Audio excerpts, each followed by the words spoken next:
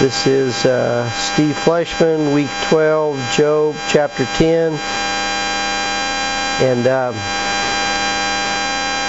Brother Jim is going to speak for me next week of a topic of his choosing. So see what the Lord lays on your heart, Jim. But we're going to go to Texas and visit our daughter, as well as visit Angie's parents. They live in the Houston area. So we're going to visit them for a day or two, and then our daughter for a day or two. So it's kind of a whirlwind trip for us. We'll try to drive straight through. My dad's feeling a little bit better. Some of you have asked about him. He's had knee surgery. It's not a knee replacement, but they put a disc in there, and they said if he's not better after 6 weeks, they're going to go back and do a whole knee replacement. So that's where he's at. He's got a checkup the 22nd. I think that's Tuesday, and my younger brother's driving up from Louisiana to be with him and take him to his doctor appointment. So anyway, that's a little bit about my dad. Now, one thing about the addiction recovery ministry, the whole drug world is kind of a dark world, is how I kind of think of it or describe it. And Job here, it's different, of course, but Job in chapter 10 is kind of at the bottom. So he's in a dark place. So if you can, that's kind of what we're going to be talking about today. Job's in a dark place, and our thesis is that we can trust God even when we're suffering. And Job is certainly suffering. His name means one persecuted. He doesn't know the source necessarily of his suffering, but he's lost everything. His health is gone. His family's gone. His source of income is gone. His friends are against him. Everything you can think of, pretty much outside of Christ, he suffered more than anyone. And he wrote at the top of your handout, "Though he slay me, yet will I trust in him." And so he will trust God up to and including dying, but he's not going to take his own life. And I quoted this lady, Claire Booth Lucre. She said, "There is no hopeless situations. There are only men who have grown hopeless about them." And Job is noted in the New Testament for having patience, and the Bible says that tribulation worketh patience, and so he is actually obtaining patience as we read today. None of us maybe start out being very patient, but hopefully we grow to be more patient. And it's through tribulation that we develop that. And so things may look a little hopeless, but he still can trust in God, and so can we. Amen?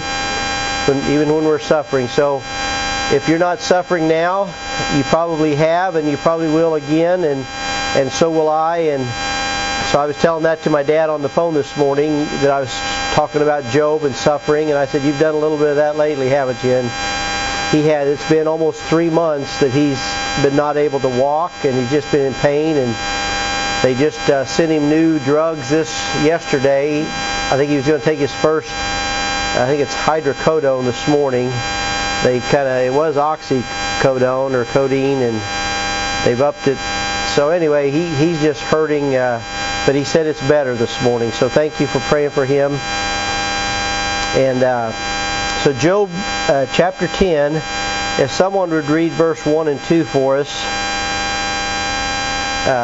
Let's start. Yeah, Heather, why don't you start? We'll go around that way.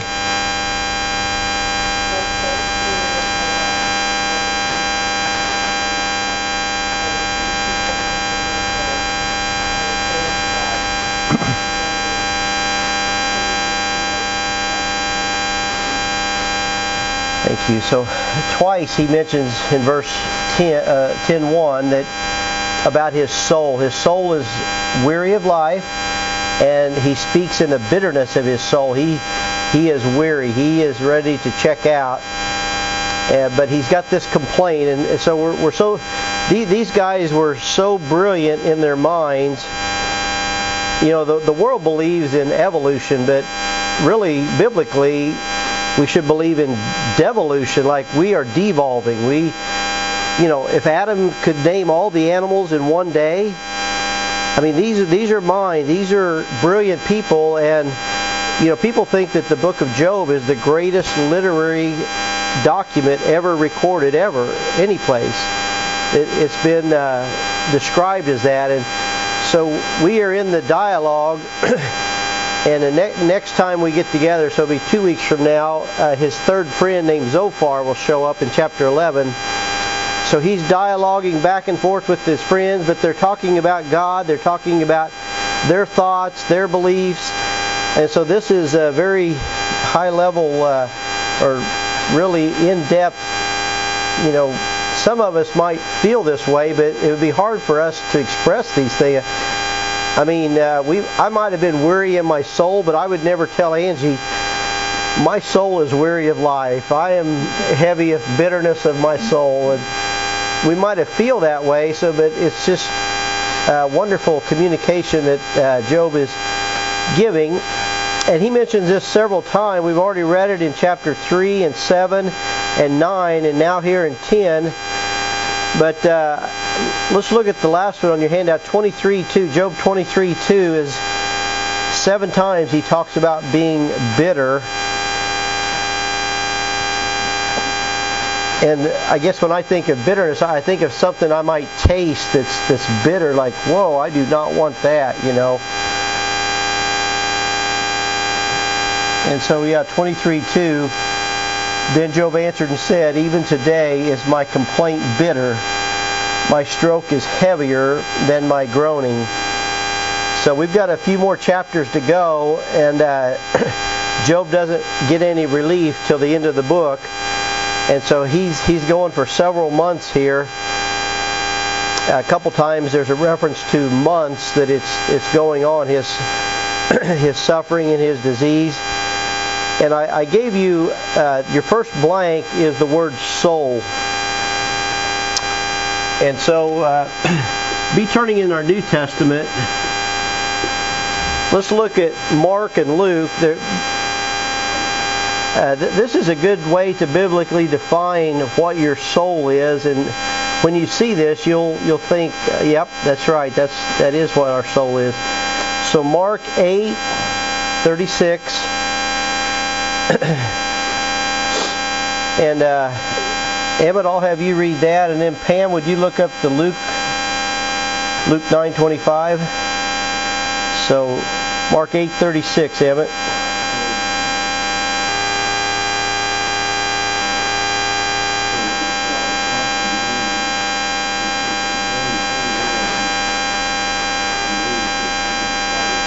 Yep, that's a verse we all know. So it mentions the word soul there, lose your soul. And Pam, what does the Luke 9 say?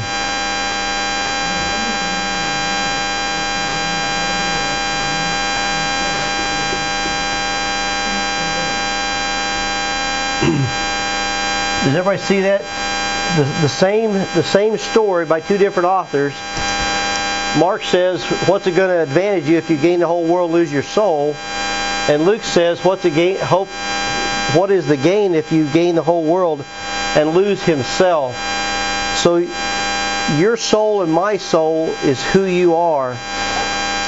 And he mentions down here a few verses later in Job that he is fenced in with skin and sinew and bones or something like that. So our soul is who you are. And when you get saved, the Bible says that He seals us into the day of redemption. So He seals your soul. Who you are is going to go to heaven or hell, right? Yeah, what are you thinking, Heather?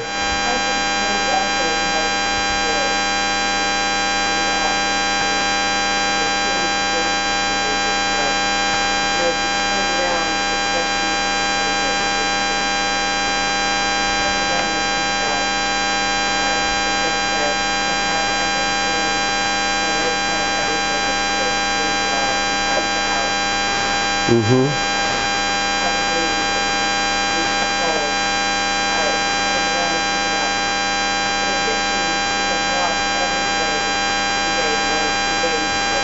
Yeah.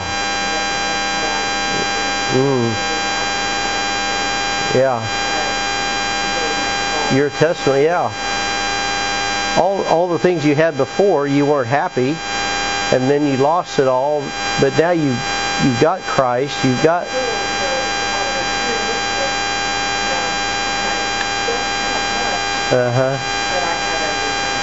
That's good.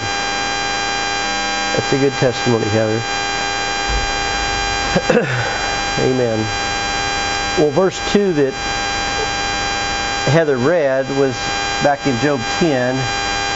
He's asking God not to condemn him, and he's wanting God to show him, why are you contending with me? And so your second blank was just the word condemn. I gave you a definition of that. I think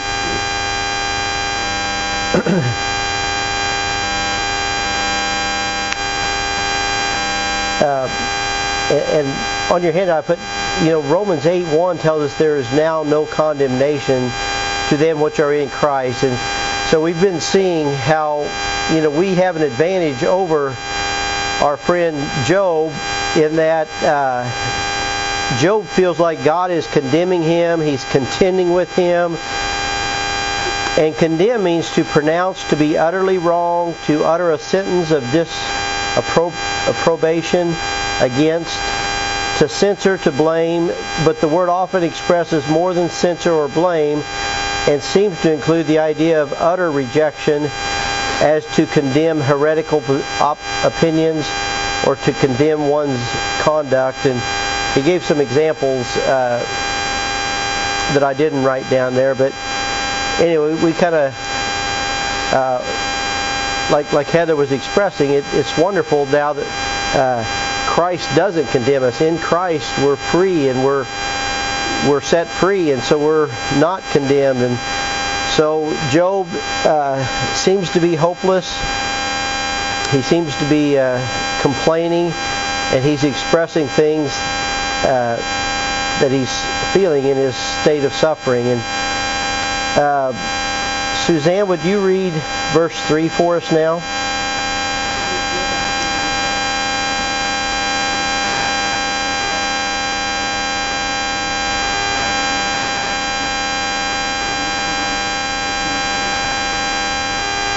Yeah, is it good? So he's kind of reasoning here, but he says that he's the work of God's hands, and that's what I put on this on the TV this morning, is just this picture of the hands and the clay, and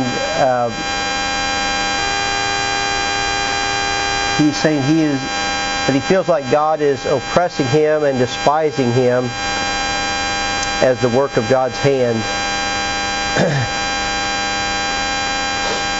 I think what I'll do right now,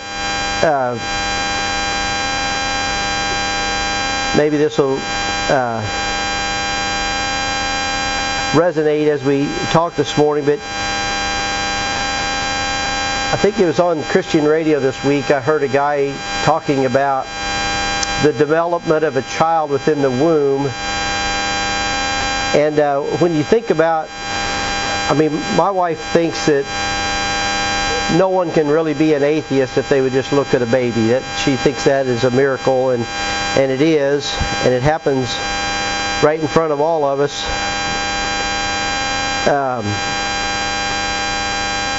So we just looked this up. Within 3 weeks, an embryo has a heart. I think after 4 weeks, its eye and its heart starts to develop. Within week 5, it has an eyeball and limbs. Week 6 and 7, it gets teeth. Week 7 and 8, it gets a palate in its mouth. It has external genitile at week 12. Week 16, it gets 12 through 16, it gets its brain. weeks 20 through 36.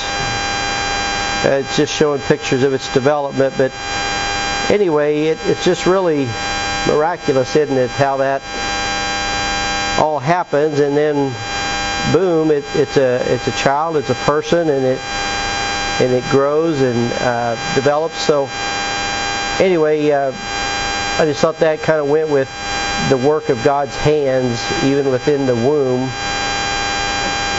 Yeah.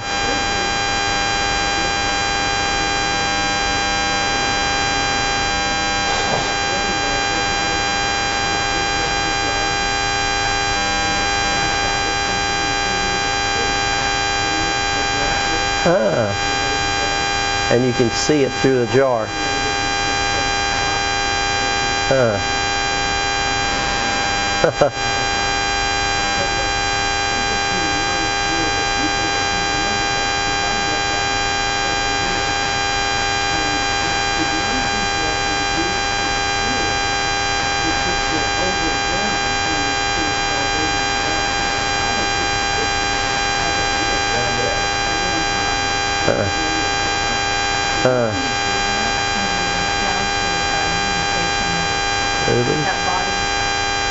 Oh yeah, we seen something about bodies. I don't know if it was the second thing we talked about, but they had babies. I remember they pulled like the whole nervous system and skeletal system and showed different. So yeah, it's a pretty fascinating. Thank you, Pam. But yeah.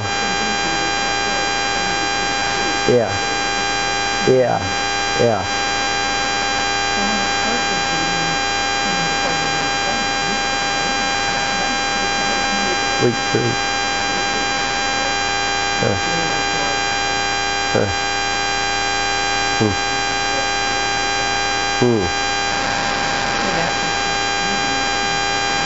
Yeah.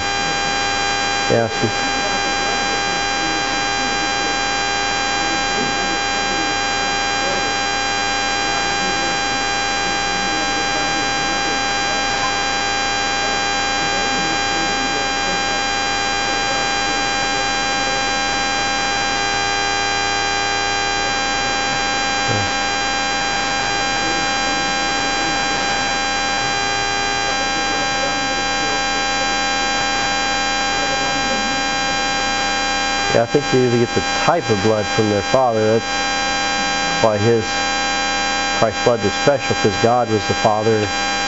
But Genesis prophesies that it's the seed of the woman, so it.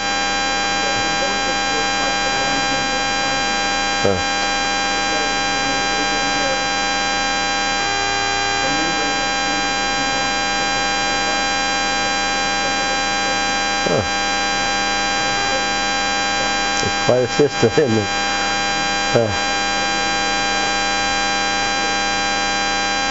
Yeah.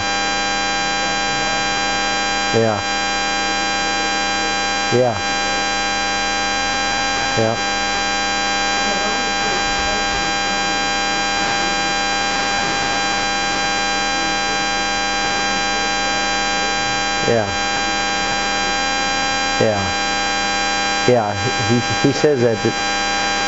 Yep. Well, anyway, let's carry on. But I like just the thoughts, and so Job knows he's pretty wonderfully made here, and he says in verse 4, "Hast thou eyes of flesh, or seest thou as man seeth?" And under letter D on your handout, he asked this question. It's kind of a prayer, but God became man, but He does not see as man sees. In fact, that 1 Samuel, this is a great verse that we all, let's look at that together. 1 Samuel 16. It's one of my favorite verses. 1 Samuel 16:7. Were you able to look it up, Suzanne? Can you read that one? Oh, okay. Let me read it. This is where Samuel was going to anoint David as king, and verse 7 says, "But the Lord said unto Samuel, Look not on his countenance, or on the height of his stature, because I have refused him." That's talking about David's brother. "For the Lord seeth not as man seeth, for man looketh on the outward appearance, but the Lord looketh on the heart." So, we look at people on the outside and maybe make judgment, or we might think that if they're, small in stature or not nice to look at, that maybe it lessens their value or whatever we might think. But God looks on the heart, and we've all probably known, pretty people that were pretty plain on the inside, haven't we?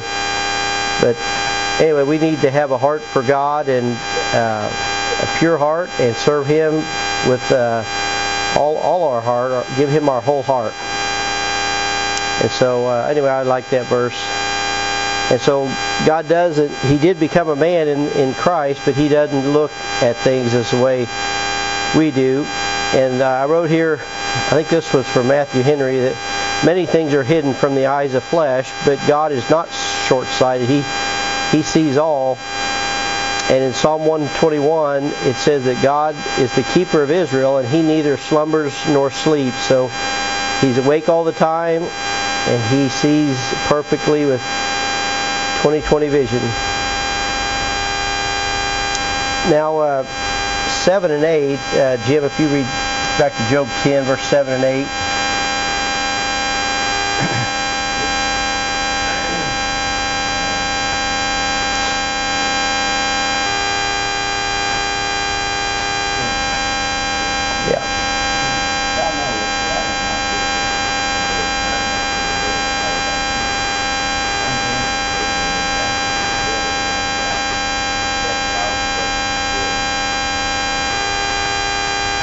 Yeah, so it's kind of this thing that, God, you've made me, and yet you're trying to destroy me, and He's really pondering some deep thoughts here.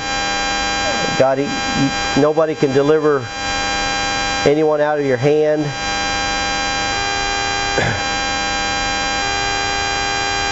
Look at this, Psalm 139.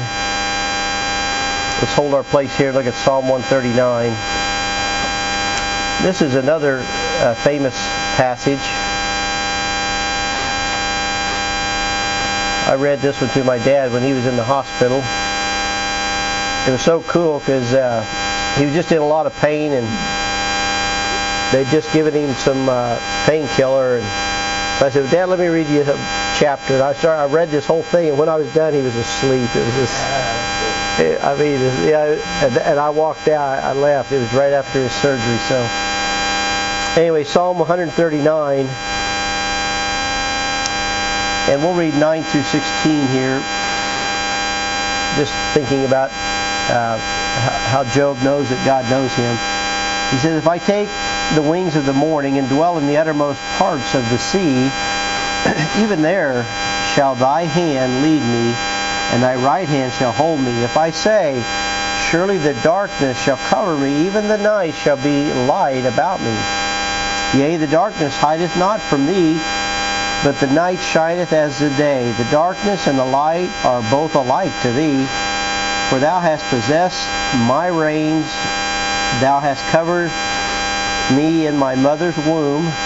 I will praise Thee, for I am fearfully and wonderfully made. Marvelous are Thy works, and that my soul knoweth right well. My substance was not hid from Thee, when I was made in secret and curiously wrought in the lowest parts of the earth. Thine eyes did see my substance, yea, yet being unperfect, and in Thy book all my members were written, which in continuance were fashioned, when as yet there was none of them." So that's again things about the womb and how God knows him. And then in verse 9, so go back to Job 10, verse 9, and I'll let Angie, would you read that for us? Remember, I beseech Thee,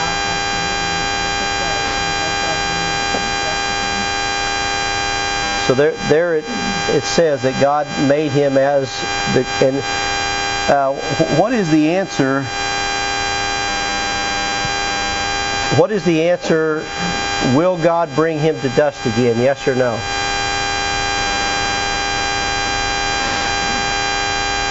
He goes back to dust, doesn't he? So our bodies do.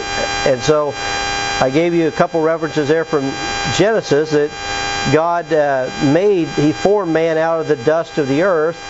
And then in chapter 3:19, it actually says that man's returns to dust. So his answer is yes, you do return to dust. And I put there a quote from Matthew Henry. He says, "What a pity it is that these bodies should be instruments of unrighteousness, which are capable of being temples of the Holy Ghost." I thought that was a good quote from Matthew Henry. He's a Bible commentator. And if you look down at your teaching points at the bottom of the page, I brought some of this from my Jeremiah study. It talked about the earthen vessel and the Israel's likened to clay. So my teaching point 1 is a clay pot sitting in the sun will always be a clay pot. It has to go through the white heat of the furnace to become porcelain. So we must go through fiery trials before coming forth a vessel for the finer.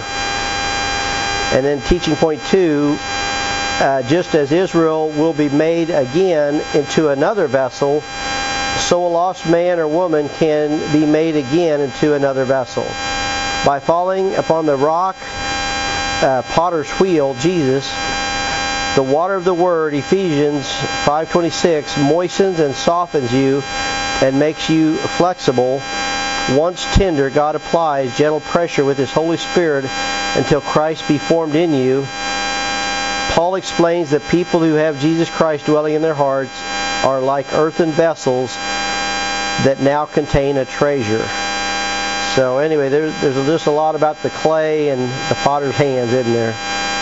And so that's why I put that picture on the TV this morning. And then I think Job 10:10 is where we get the expression not to cry over spilled milk, but it says, "Hast thou not poured me out as milk and curdled me like cheese?" And my point there is that Job can't help but cry. He feels like his life is going through the same curdling process as milk, where it's churned, or however they make butter or cream or cottage cheese.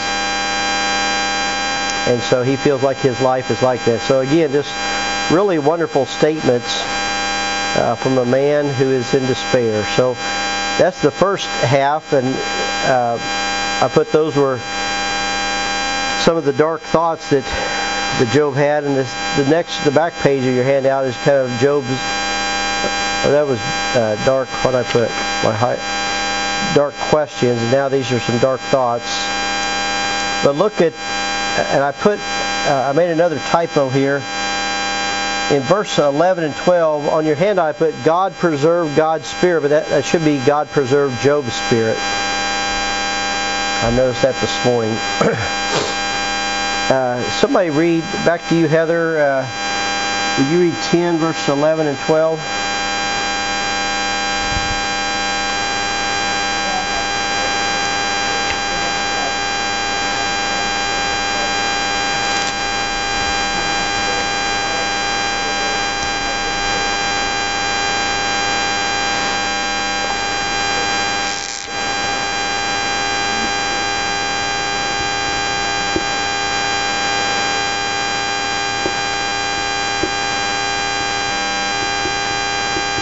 Yeah, I think I'm spelling this wrong.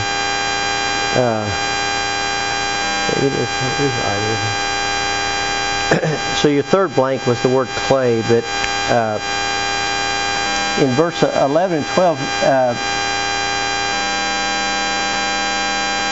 see at the end of verse 12, thy visitation hath preserved me, or my spirit.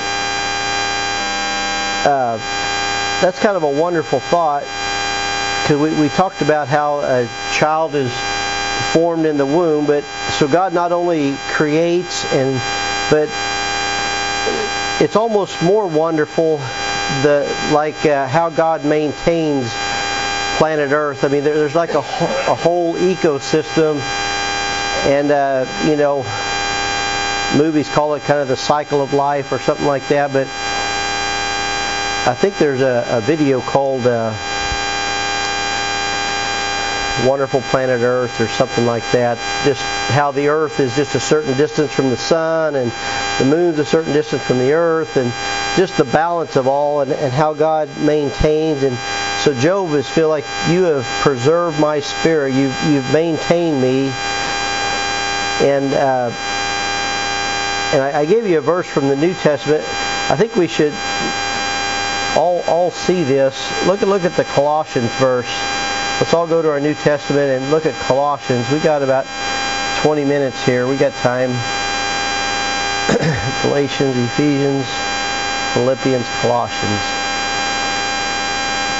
And if you haven't heard it before, there's a little acronym, Go Eat Popcorn. Go is for Galatians, Eat is for Ephesians, Pop is for Philippians, and corn is Colossians. So go eat popcorn, maybe help you find Colossians 1. There's other things I've heard through the years, but I remember that one. All right, so Emmett, Colossians 1, verse 15 through 17. Would you read those?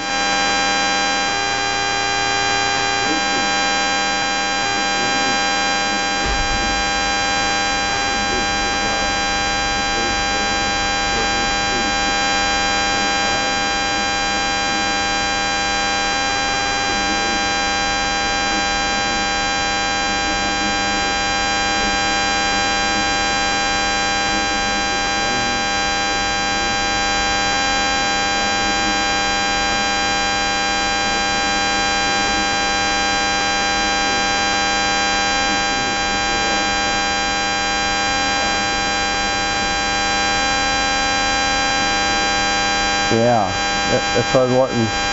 Right at the end there, it's talking about Christ. He's the image of the invisible God. He's the firstborn of every creature. And by Him, by Christ, all things were created. But even that last little statement there, by Him, all things consist. And that has to do with preservation. All things are kind of held together. And without Christ, things would just fall apart and fly apart. And we have gravity, we have laws of nature, we have things that maintain and things, and that's a pretty powerful, packed little word there, isn't it? A little phrase. All things consist by Christ. He created them and He helps them stay maintained. So, all right, back to Job. Let's go back to Job 10. Now we're in 13 and 14, Pamela.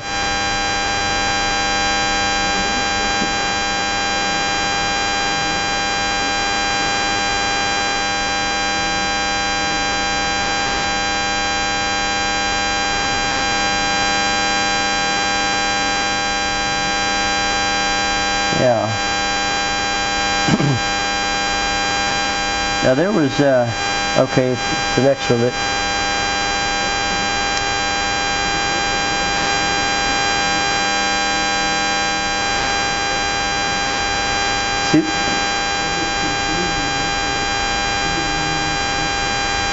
Yeah, look at verse 7. Verse 7 says, Thou knowest that I am not wicked. And then verse 15 says, If I be wicked. So it's got, it almost sounds like opposing. It's like, God, you know I'm not wicked, but all right, maybe if I am, don't count it against me. Won't you acquit me for my iniquity? Forgive me. And so he's saying, like, God knows all, and yet he's asking. He's like, God, I know you marked it when I sinned, and I need to be acquitted for my iniquity. And I had a little section from Romans about reckoning. I think we got time. Let's go to this Romans 4. There's some things here, and this is at the time of Job. We know Job is contemporary with Abraham's children. So here in Romans 4, it talks about Abraham. Acts, Romans 4. And I'll read through here because this word reckoning keeps coming up. I think the reason I brought you here, because I think that word acquittal is similar to reckoning. Reckoning is kind of an accounting term, but in Romans 4, let me just read these first 10 verses for us. He says, "What shall I say then that Abraham our father as pertaining to the flesh hath found? For if Abraham were justified by works, he hath thereof to glory, but not before God. For what saith the Scripture? Abraham believed God, and it was counted unto him for righteousness. Now to him that worketh is the reward not reckoned." So that reckon has to do with the counting of grace, but of debt. "But to him that worketh not, but believeth on him that justifieth the ungodly, his faith is counted," or reckoned, "for righteousness." So it's comparing grace and works here. And verses 4 and 5 are really some good verses for me when I was first saved, because it was like it took the pressure off. If you could work for your salvation, or you could work to become justified, then you would get the glory of it. And God doesn't work that way. It's by grace. It's only through belief. And Abraham, once he believed with no works, he just saw remember Abraham was childless, and God showed him the stars of the sky. He said, "Your descendants are going to be like that." And Abraham's like, "Okay, God, I believe you." That was counted to him for righteousness. Okay, you're now righteous just because you believe what I said. And he went on to do some works, but it was because he was already justified. Verse 6 says, "But as David also described the blessedness of man, unto whom God imputeth righteousness." So that's like counting. David says that a man is blessed whom God imputeth righteousness without works. Verse 7 saying, Blessed are they whose iniquities are forgiven and whose sins are covered. Blessed is the man to whom the Lord will not impute or reckon or count sin. Cometh this blessedness then upon the circumcision only, or upon the uncircumcision only? Or also, for we say that faith was reckoned to Abraham for righteousness. How was it then reckoned? When he was in circumcision or in uncircumcision? Not in circumcision, but in uncircumcision. So Abraham was not yet circumcised himself, so that's not how he was counted righteous.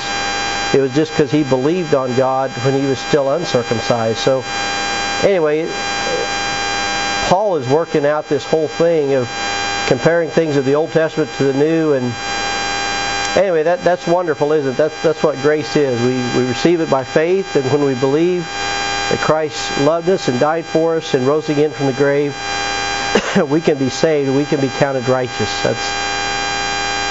That is the gospel. That is the salvation. And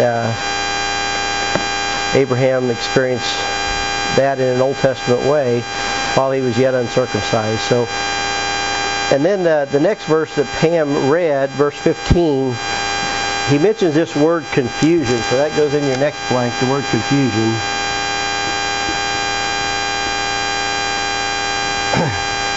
I feel like I'm easily confused. Job, back in Job 10, verse 15, he said, I am full of confusion. Wherefore see thou mine affliction. And, the New Testament teaches us that God is not the author of confusion. So I really believe this is the goal of the devil, don't you? To put you and I and Job in a place of confusion where maybe we don't make good decisions or we don't know right or wrong. And sin can be very confusing, can't it? It's like, well, man, this seems good. This is what I want to do. And so we have to keep coming back to the Word of God and counsel of God's people to, keep in fellowship with the Lord and, do His will. Because the Word of God is what tells us right and wrong. And so Job is full of confusion. He doesn't have the written Word, and all his friends are bombarding him with, you must have sin in your life or this bad things wouldn't have happened. And so he is full of confusion. So I thought we would just, and he expresses that again in verse 16. Suzanne, would you read that?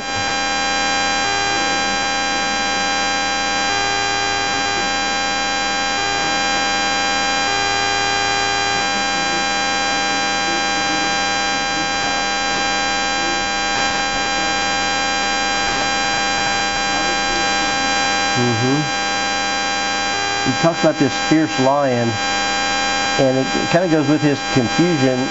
He's like kind of accusing God. God, you're hunting me like a lion, when really it's the devil is the false lion or the roaring lion, and so he's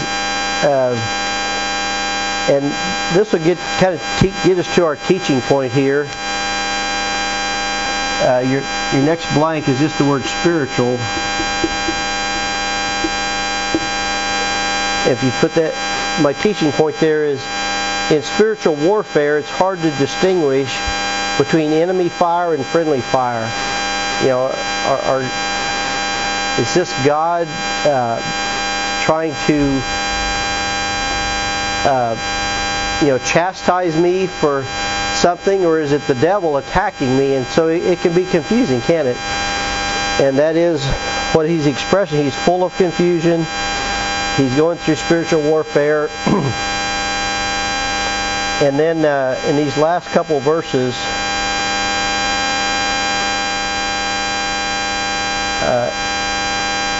he didn't read 17. Thou renewest thy witness against me and increasest thine indignation upon me. Changes and war are against me. And then 18 and 19, Jim, would you read those?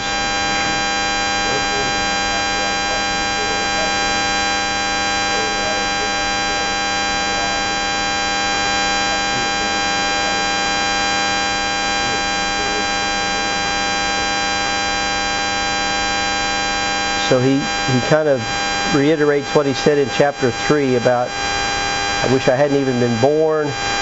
My eye had never seen the light of day. And then in verse 20, Angie, why don't you just read through the end of the chapter, Angie?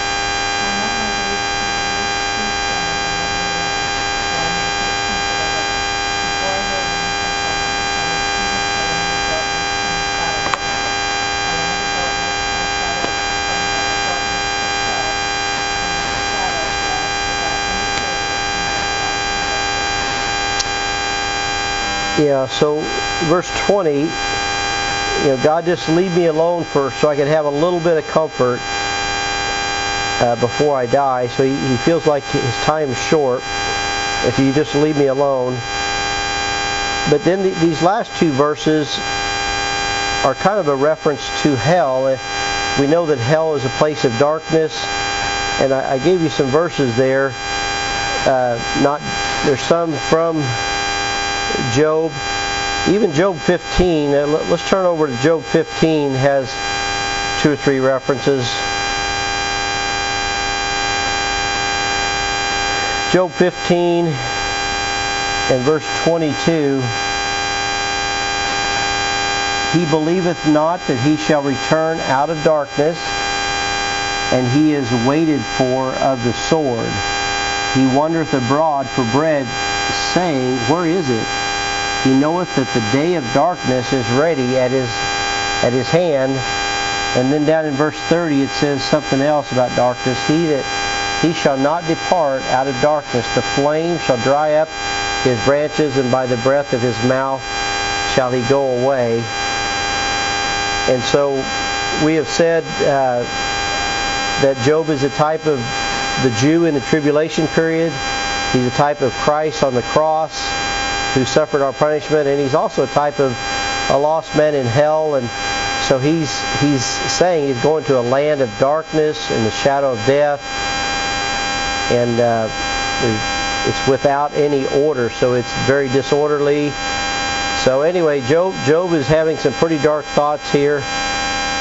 And I gave you a quote even from Jeff Adams at your teaching point. Sometimes God doesn't give us victory over the problem. He gives us victory in the problem.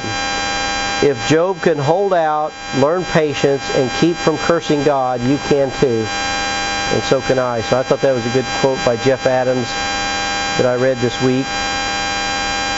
And so I thought we'd just kind of conclude with some things about suffering that Randy Foster gave us one time. And I think it was in one of his sermons, or I don't remember where I got this, but let's just read through those and maybe comment. Heather, why don't you just read that first one there, and if you have any comments.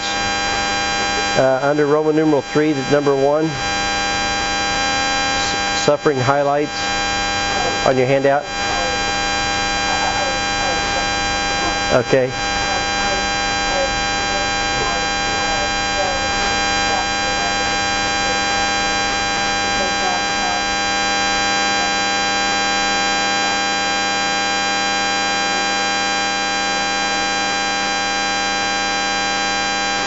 Yeah.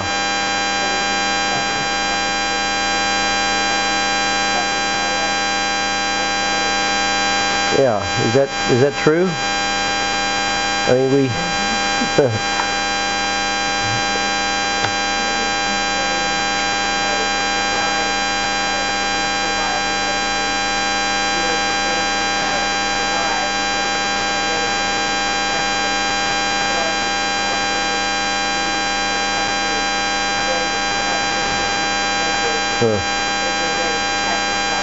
Okay.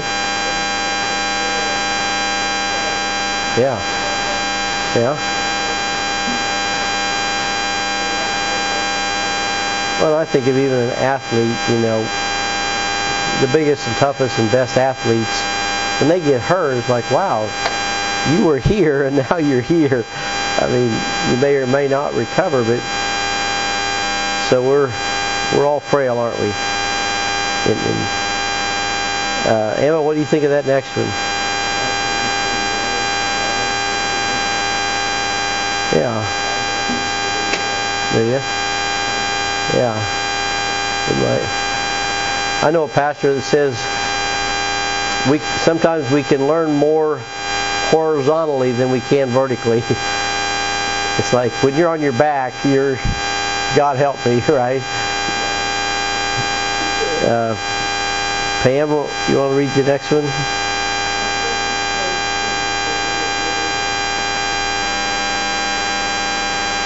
Yeah, I mean, right.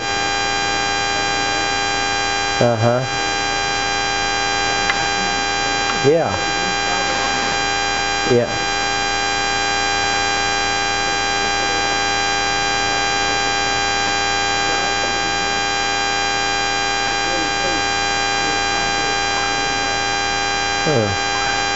Wow. You should put that on my handout next week. That's right.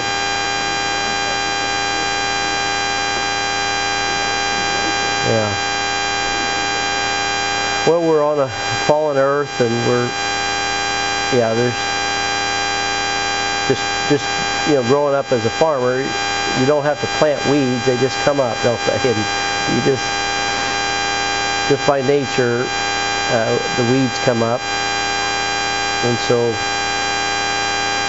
anyway, these are some of Randy's thoughts. Suzanne, you want to do that next one? What do you think of that?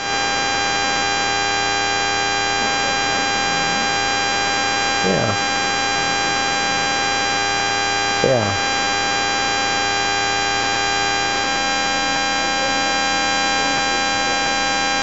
Yeah. Yeah.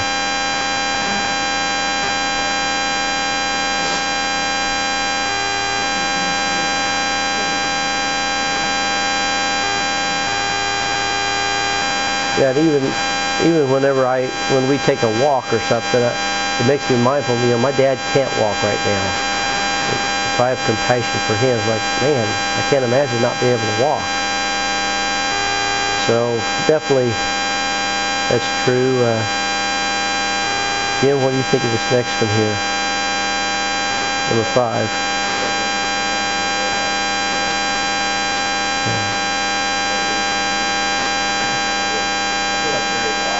Yeah.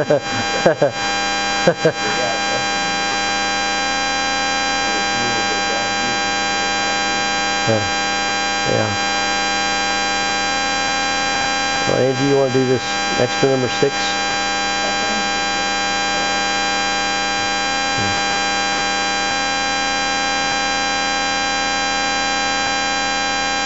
What do you think of that?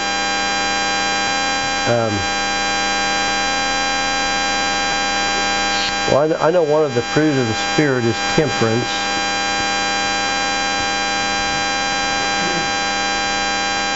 And whenever you think of temperance, I'll never forget, I've got 2 or 3 things that I really gleaned from D2, and one of them was about temperance, and the teacher told the story of the guy at Silver Dollar City who makes knives out of like a wire cable, and he said, he'll be telling you a story about metal, and he'll be heating it and cooling it, and he said all that's doing is tempering it, and he said we need temperance to be made strong.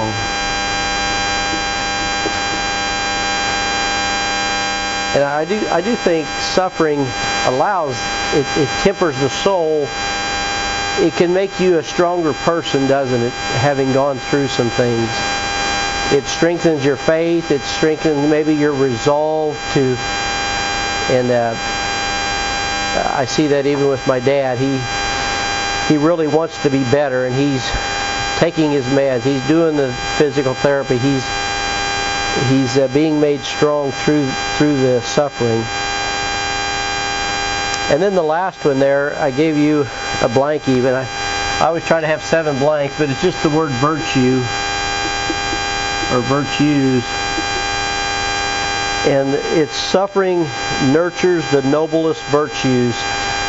And so I don't know where Randy got these, if he thought them up or if he saw them somewhere, but these are some things that suffering accomplishes, and it can nurture some of the best things about the human spirit in our soul and physically. And suffering is not all bad, is it? Even athletes, they have to work out and break down the muscles so it'll build it back stronger, and so suffering can do that. Well, I'm going to hold up there, and I'll be back in 2 weeks. Jim will be here next week, Lord willing. Are there any prayer requests online, Jim? We got some folks that joined us. Can they hear us okay now, I guess?